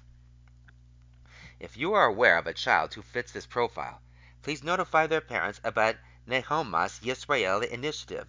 You can also contact Nehomas Yisrael directly with the information. By spreading the word, you can contribute to saving an entire generation. The registration deadline for the new year is approaching, and the Rosh Yeshiva has urgently appealed to Klal Yisrael to help spread this crucial message. With your support, Nehomas Yisrael will continue to rescue Jewish children from public schools and place them in yeshivas where they can receive a quality Torah education. Over the last 29 years, Nehomas Yisrael, led by Rabbi Asher Friedman Nehomas, Yisrael founder, has successfully rescued nearly 30,000 children from public schools and provided them with a genuine Torah education by collaborating with 196 schools to place these children. Join the cause and help preserve the future of Jewish identity. In this zechus of helping Hashem's children, may you merit seeing a great deal of nachas from your own children. For more information on Nehomas Israel, visit their website www.kolek.live/Nehomas Nechomas-Yisrael, or contact them directly at 718-851-0340 via call or text. That was R. Shmuel Kamenetsky urges public to help save Jewish children in public schools, author unknown. We go now to what is called a That's Odd news story, and this is called Better Late Than Never, author unknown. The Postal Service has a bad reputation, and sometimes it really earns that standing. Recently, a letter was delivered to its final destination on Hamlet Road in South London more than 100 years after it was sent. We noticed that the year on it was 16, so we thought it was 2016, Finley Glenn told CNN. Then we noticed that the stamp was a king rather than a queen, so it felt like it couldn't have been 2016. Although the letter arrived at the property a few years ago, Glenn only recently took it to the local historical society so they can research it further. The envelope has a 1 pence stamp bearing the head of King George V. The letter was sent in the middle of World War I, more than a decade before Queen Elizabeth II was born. Once we realized it was very old, we felt that it was okay to open up the letter, said Glenn, 27.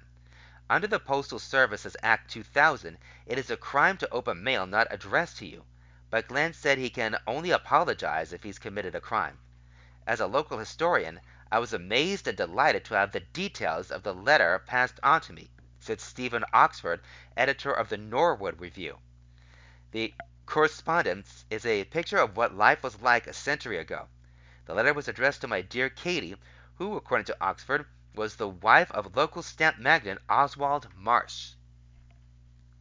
It was written by Christabel Meynell, the daughter of tea merchant Henry Tuke Meynell, while her family was on holiday in Bath, in western England.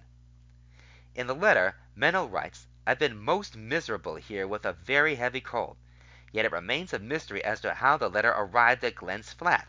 According to the Postal Service, we appreciate that people will be intrigued by the history of this letter from 1916, but have no further information on what might have happened. The check is in the mail." That was better late than never. And there's another, author unknown, here's another That's Odd News story. This is called Going Nowhere. Passengers on a flight from New Zealand to New York spent 16 hours in the air and ended up going nowhere. The Air New Zealand non-stop flight from Auckland to New York had been in the air for 8 hours last Thursday and was about 2,000 miles from California when the airline received a word that an electrical fire at New York's John F. Kennedy International Airport had led to Terminal 1 being closed. A decision was made to turn the plane around and return to Auckland, where it landed 16 hours after departing. Diverting to another U.S. port would have meant the aircraft would remain on the ground for several days, impacting a number of other scheduled services and customers, an airline spokeswoman told the New Zealand Herald. The airline apologized to the passengers and said those aboard the flight would be booked on the next available flights to New York. What could be worse than air travel? Traveling in the air without really traveling. That was Going Nowhere, author unknown, from That's Odd News section. Alright, now we go to the Around the Community section. Starting with this one, Nir Area Melav Malka celebrates upcoming Rosh Chodesh Adar. Author unknown. On Motzi Shabbos Parshas Mishpotim, Yeshivas Nir Area in Valley Village held an uplifting event for the Talmidim, 7th and 8th grade boys, and their fathers. Beginning the evening with Havrusa learning, they spent an hour preparing for a short shiur delivered by the Rosh Yeshiva Rabbi Yohanan Weiner related to Purim. The Kol Torah emanated from the Beis Midrash was impressive. Following Rabbi Weiner's interactive shiur, a delicious pizza Meliav Malka was enjoyed by all. The special guest of the evening, Joy Newcomb, arrived and treated the boys to a ruach-filled hours of kumsitz, singing, and libideg dancing. The event was an incredible prelude to Hodesh Adar, an uplifting, inspirational event leaving the Talmidim energized for the coming months. That was Nir Aria Meliav Malka celebrates upcoming Rosh Hodesh Adar, author unknown. This next one is called Link Kollel hosts special pre-Purim fun day for kids, author unknown. On Sunday, February 19, the youth division of the Link Kollel hosted a special day of enjoyable activities for children. First off, a magician had the children enthralled with all kinds of fun tricks. Then, in honor of Purim, Mrs. Dina Ram, Link's ever-creative youth director, organized a wacky hat contest. Children came in wearing their silliest hats and then decorated them with humorous stickers. Delicious refreshments were served to top off the afternoon. And that was Link Kollel hosts special pre-Purim fun day for kids, author unknown. We go on to this one. Mahan LA honors Rabbi and Mrs. Riva, author unknown. On Rosh Chodesh Adar, over 250 guests filled Conner Hall for a scholarship reception in support of Beis Yaakov Machon LA, honoring Rabbi Dovid and Mrs. Shifra Riva and featuring guest speaker Rabbi Gershon Miller of Detroit. It was a magical evening of gratitude, inspiration, and simcha. The, Menah- the Menahil Rabbi, Yisrael Gordon, was delighted with the reception's success. As the Rov and Rebbetzin of Adas Torah, founders of our school, and with 2 daughters enrolled, Rabbi and Mrs. Reva were the natural choice to be Mahon's first honorees. The evening was opened by Rabbi Dr. Jason Weiner of Cedar Sinai Medical Center and Knesset Israeli Synagogue of Beverlywood.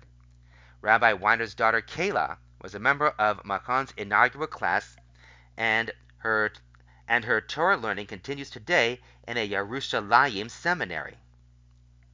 People told me I was crazy to send my daughter to a new school, Rabbi Weiner said. Now they ask me how I was so wise. In a captivating speech, Rabbi Gershon Miller, Rosh HaMossad of Beth Yehuda in Detroit, compared today's Jewish world to that of our grandparents.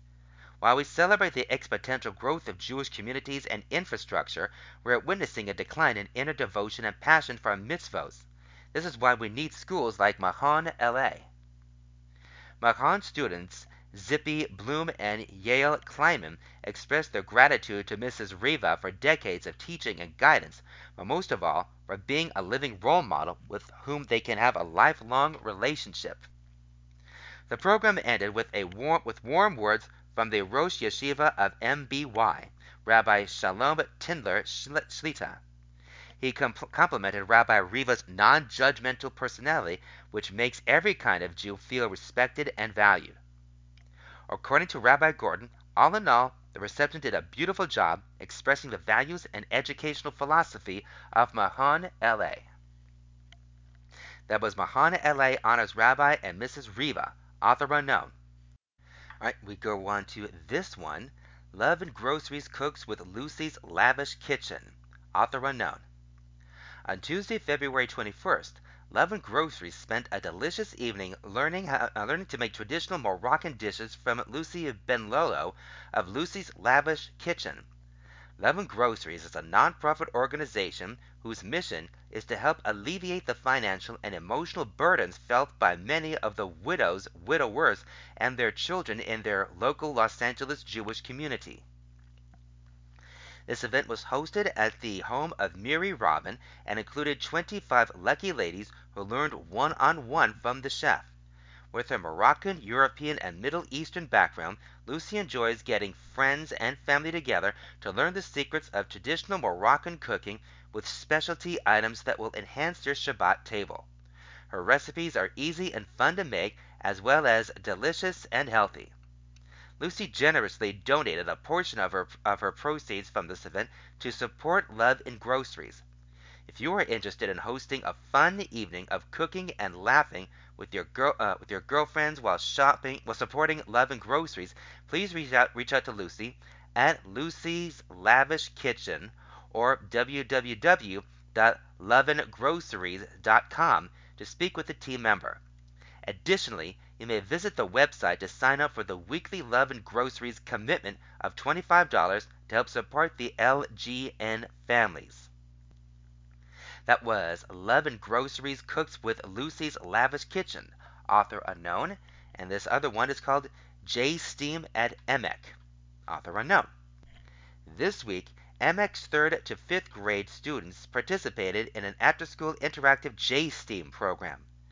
J-Steam, which stands for Sciences, Technology, Engineering, Art, and Mathematics, united with Judaic content and history, made for a powerful and compelling combination at our project-based learning night. The evening is comprised of numerous experiments and the ways in which they connect to Judaism. Some of the stations featured were Force plus Motion, marble painting representing Mitzvah Gorirez Mitzvah, paper airplane toss, Tefillos soaring up to Hashem, paper plate maze, with Teshuvah, a Jew can always find his way back to Hashem, coffee filter chromatography, judge every person favorably, and mini plants. To be Shavat is a time to plant and always work to better ourselves. From the colorful displays and interactive exhibits to the exciting activities, each educator brought his or her unique talents and ideas to the forefront, and together they made the magic happen.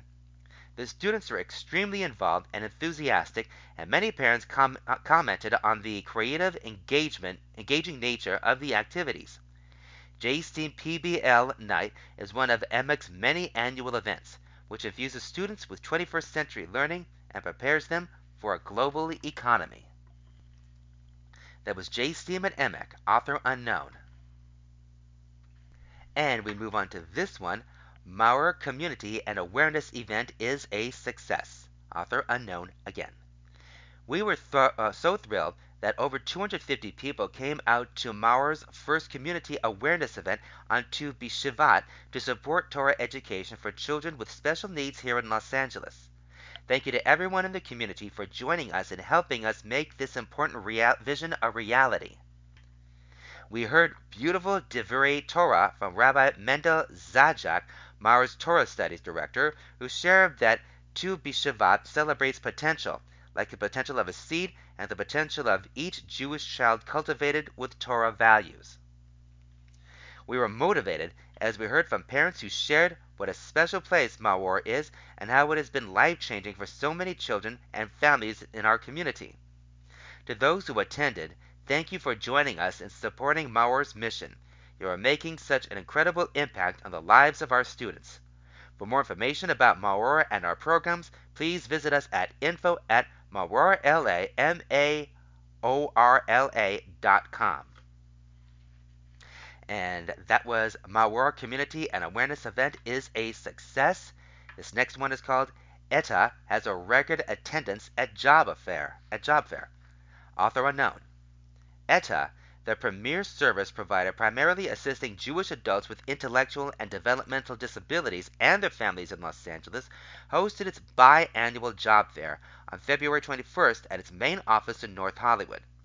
The event proved to be a resounding success, attracting a record number of job seekers who were provided with access to a wide range of employment opportunities, including one-on-one support at clients' homes, employment mentoring, teaching life skills, working at ETA's group homes, and providing assistance for day program participants. According to Jerry Biederman, ETTA's recruitment manager, this year's job fair yielded the highest number of pre-registrations we have ever had. Each of ETA's department managers were present to conduct on-the-spot interviews with the candidates. We also have several more interviews scheduled for candidates who were unable to attend, said Biederman. By far and away, the most impressive turnout of qualified candidates I've ever seen at one of our job fairs, commented Alan Remmer, Director of Administration. The success of ETA's job fair is a testament to the surging demand for skilled and empathetic workers in the wake of the pandemic. ETA continues to seek out compassionate, qualified, and responsible staff year-round to meet the growing needs of its clients. As a nonprofit organization with a strong Jewish heritage, ETA remains committed to providing exceptional services to individuals with intellectual and developmental disabilities. If you or someone you know is looking for a fulfilling career that makes a positive impact, please visit etta.org/jobfair to upload a resume, obtain additional information, and discover more about this rewarding opportunity.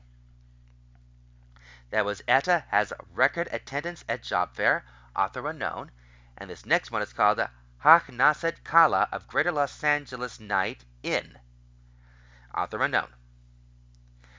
We, the Fagi Dominitz Rabner Hachnaset Kala of Greater Los Angeles, celebrated their annual buffet reception on February 14.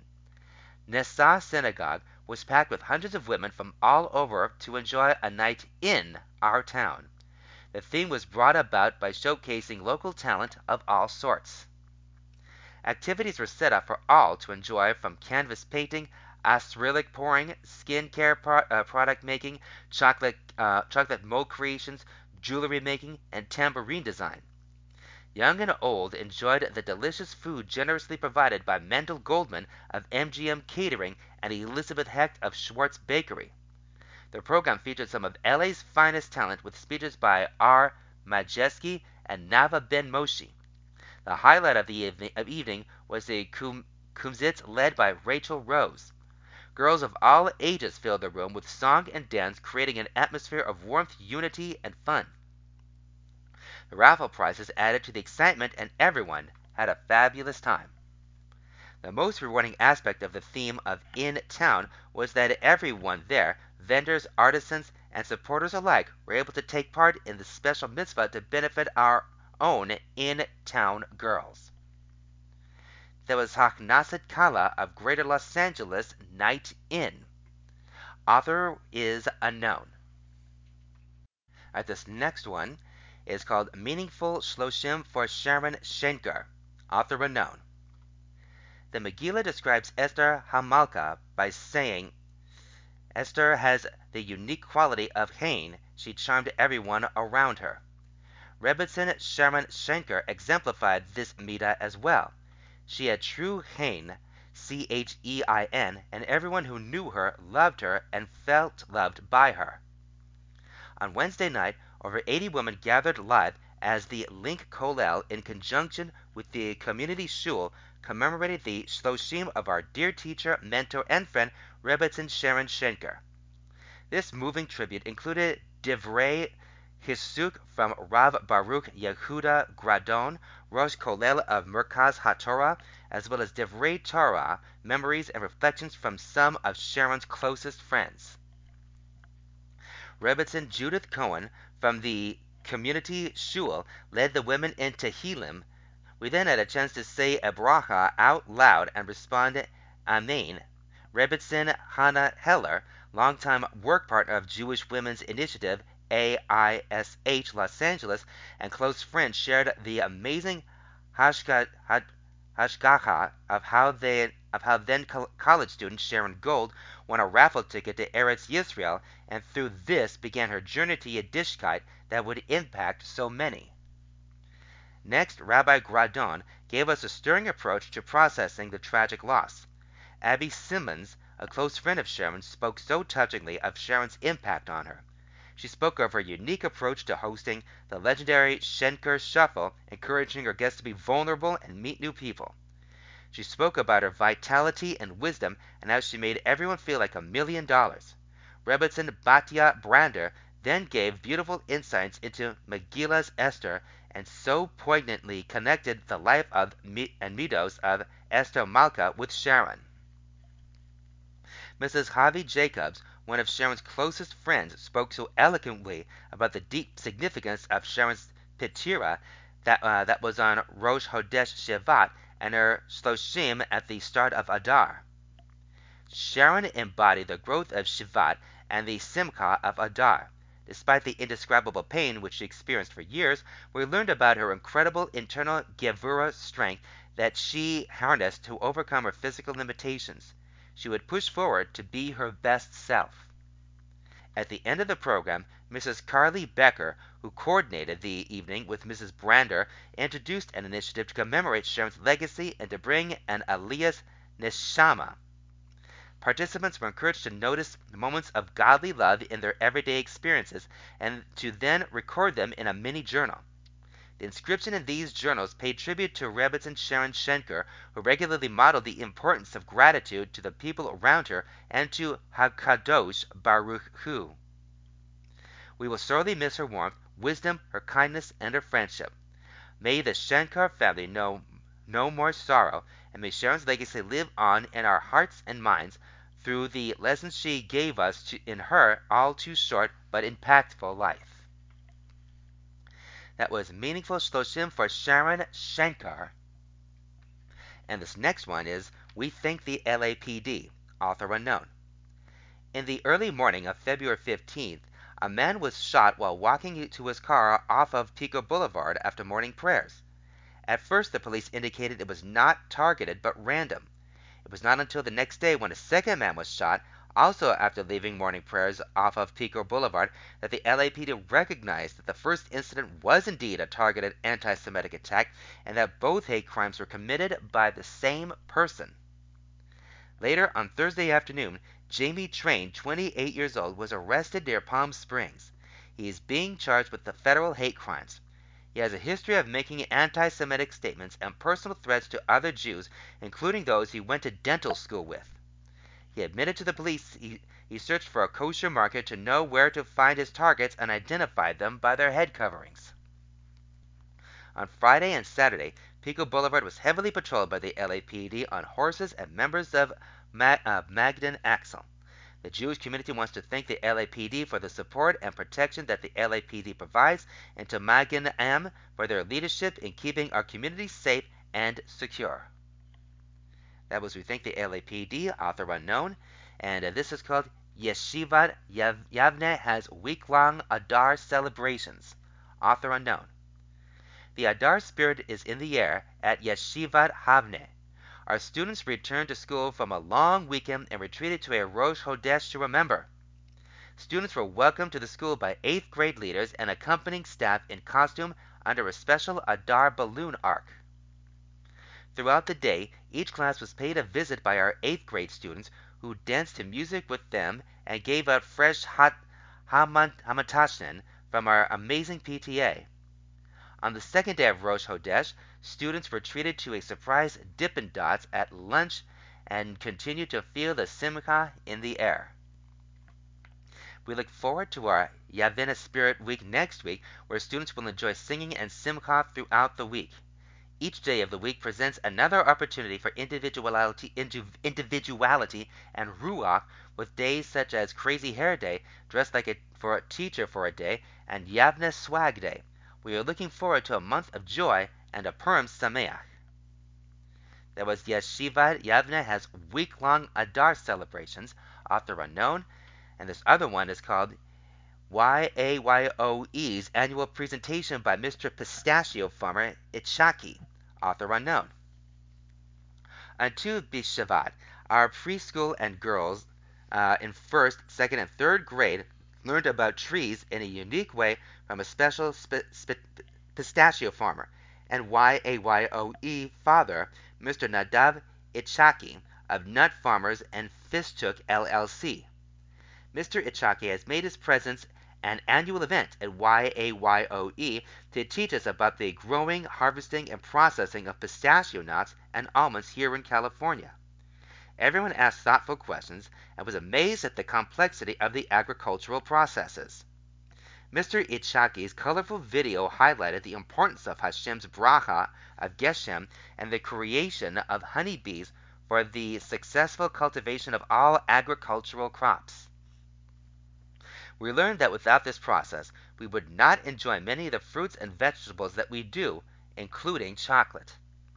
As a special treat, Mr. Itzhaki presented each girl and Mora with a small peach, nectarine, or cherry sapling. We look forward to hearing updates on their growth.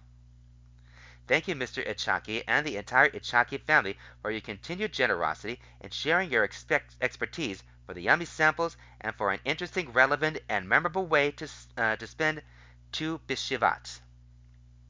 That was YAYOE's annual presentation by Mr. Pistachio Farmer Itzhaki, author unknown. Right, and one more. This is called Epic Family Comes to Los Angeles, author unknown. The LA community was excited to celebrate its 5th year with Epic Family, an international Chinuch organization that empowers and inspires parents and children. With the support of local Rabbanim and Menahalim, the Epic Family mission is to provide chizuk to the communities that they visit with added support and guidance in all aspects of parenting. Epic Family spent 2 epic weeks in the greater Los Angeles area, including Hancock Park, Pico Robertson, the Valley, and Tarzana. In total, there were 3 Shabbatonim across 13 kehilos, shiurim, and lectures for boys and girls at 10 yeshivas and schools, as well as a Motzei Shabbos Chinuch think tank panel attended by many, and evening events at different homes in the community, empowering hundreds of parents and inspiring thousands of children. Events were held for every age, from elementary school age to parents of parents, grandparents, and everywhere in between. Epic Family provides additional resources for schools, teachers, and rabbim, as well as offering in-house training and personnel sessions. They had a tremendous impact on the community with over 50 total engagements. In Israel, the organization continues to help Olim and their families who have decided to move to Israel to help them acclimate to their new home. They ensure that families have the necessary resources to educate and lead their families and have a successful transition by running a comprehensive and professional mentoring program for hundreds of boys and girls every year and guidance for parents by social workers and therapists. Many families enjoyed private one-on-one sessions with leading rabbonim and personal advice specific to their unique situation. We are so happy and thankful that Epic Family decided to make Los Angeles one of its focus cities, and we look forward to their continued efforts in helping provide additional resources for our community. That was Epic Family Comes to Los Angeles, author unknown, and those are all the articles under the Around the Community section. And now we go on to a section called the Torah Thought section. And this is called Parshas Zachor, Remembering Each Jew's Holiness, by Rabbi Moshe Weinberger, adapted for publication by Benjamin Wolf. The inyan of Parshas Zachor is to remember, and we also find the inyan of remembering when the Torah talks about the Urim the Tumim. She'll place both stones on the shoulders straps of the ephod, stones of memory for Bnei Yisrael. And Aaron shall carry their names before Hashem on both his shoulders as a remembrance. Shemos 28:12. Aaron shall carry the names of Bnei Yisrael on the chosen mishpat on his heart when he approaches the Kodesh as a constant remembrance before Hashem. Shemos 28:29. The Ramban explains that the letters of the Yorim Vitunim would light up. They were called Urim because they would light up before the eyes of the Kohen Gadol, and Tumim because his Ruach HaKodesh and Tamimus Halev, pureness of the heart, in the Megillah 12b, explains that the Megillah calls Mordecai ben Yar because he illuminated the eyes of Yisrael with his tefillah. Similarly, it calls him Ben Yeshime because he was a son whose tefillos Hashem heard from the word Shema. Through Purim, we see a wondrous idea in the coach of tefillah. We see that Kimu v. Kiblu did not just apply to Torah, but to tefillah as well. Up until the time of Anshe Knesset HaGedolah, everyone davened according to their heart's desire. The Anshe Knesset HaGedolah, which existed around the time of Purim, established the letters, words, and form of davening that we were familiar with today. This is explained by R.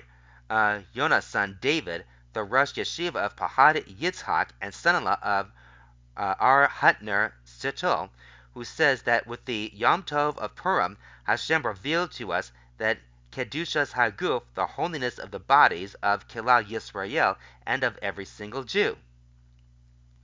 The pasuk of Yeshaya 51:21 says, "Therefore hear now this, thou afflicted and drunken, but not with wine."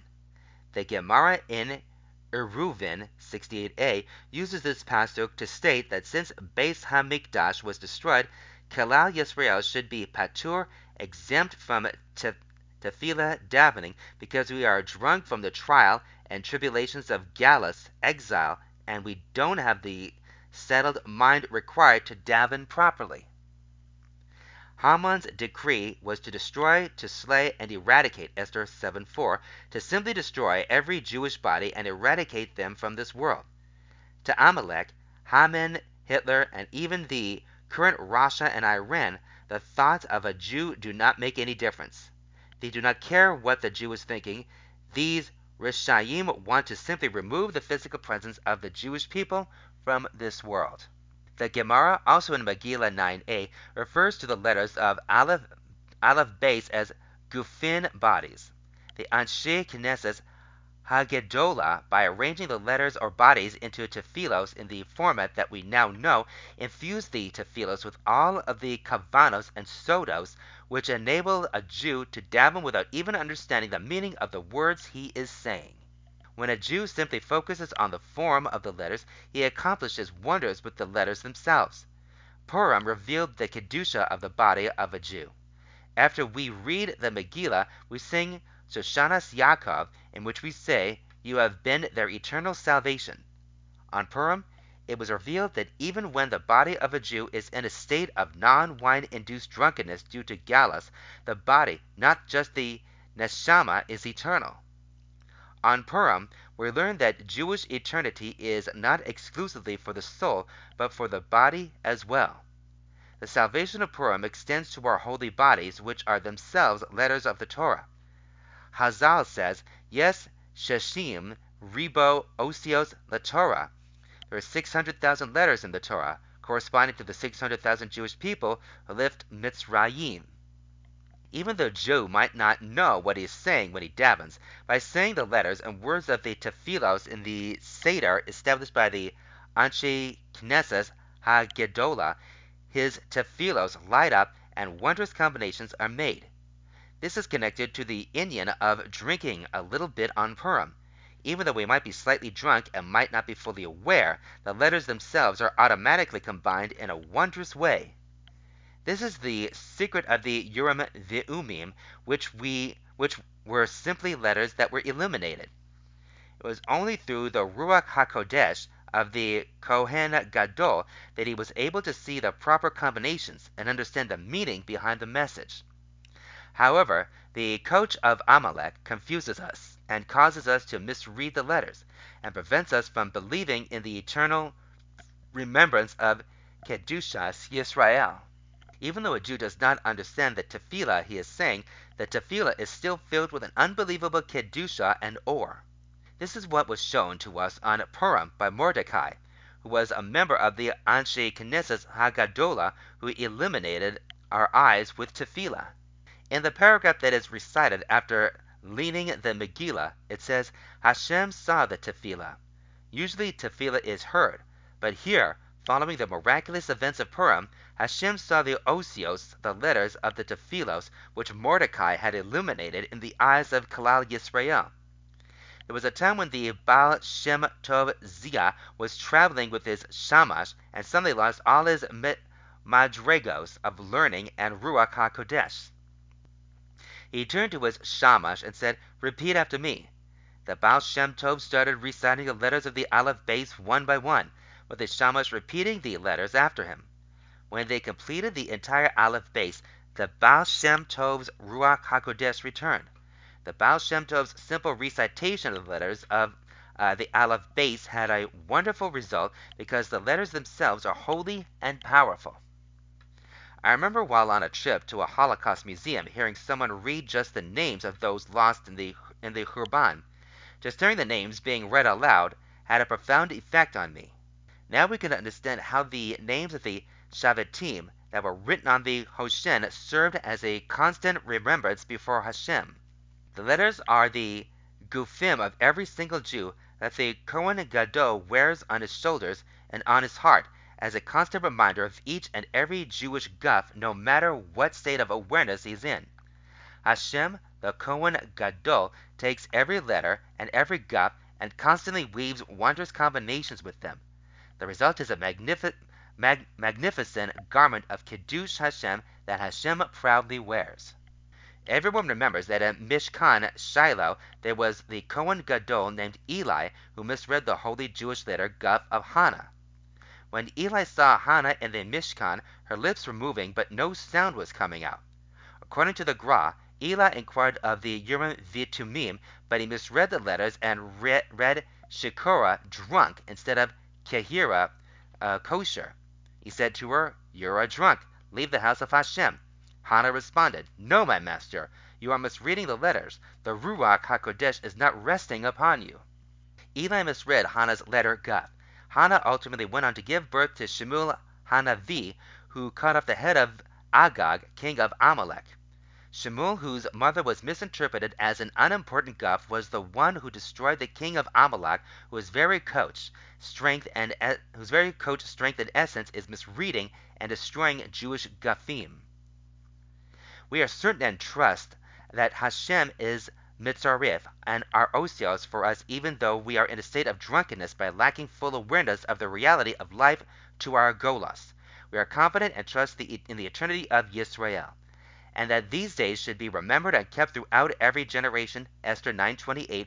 We should be zohe to see the final downfall of the Rishaim and the lifting up Kalel Yisrael b'mehira b'yamenu. Amen. That was Parsha Zakor, Remembering Each Jew's Holiness by Rabbi Moshe Weinberger, adapted for publication by Benjamin Wolf from the Torah Thoughts section. Rav Yosef Moshe Weinberger Shileti is the founding Morah of the Ashria Congregation, Eish Kodesh in Widmer, New York, and serves as a leader of the new Mechina Emek Halamehech. Folks, that'll do it for this edition of Stan Dunn's Jewish Edition. Until next time, everybody, shalom and peace.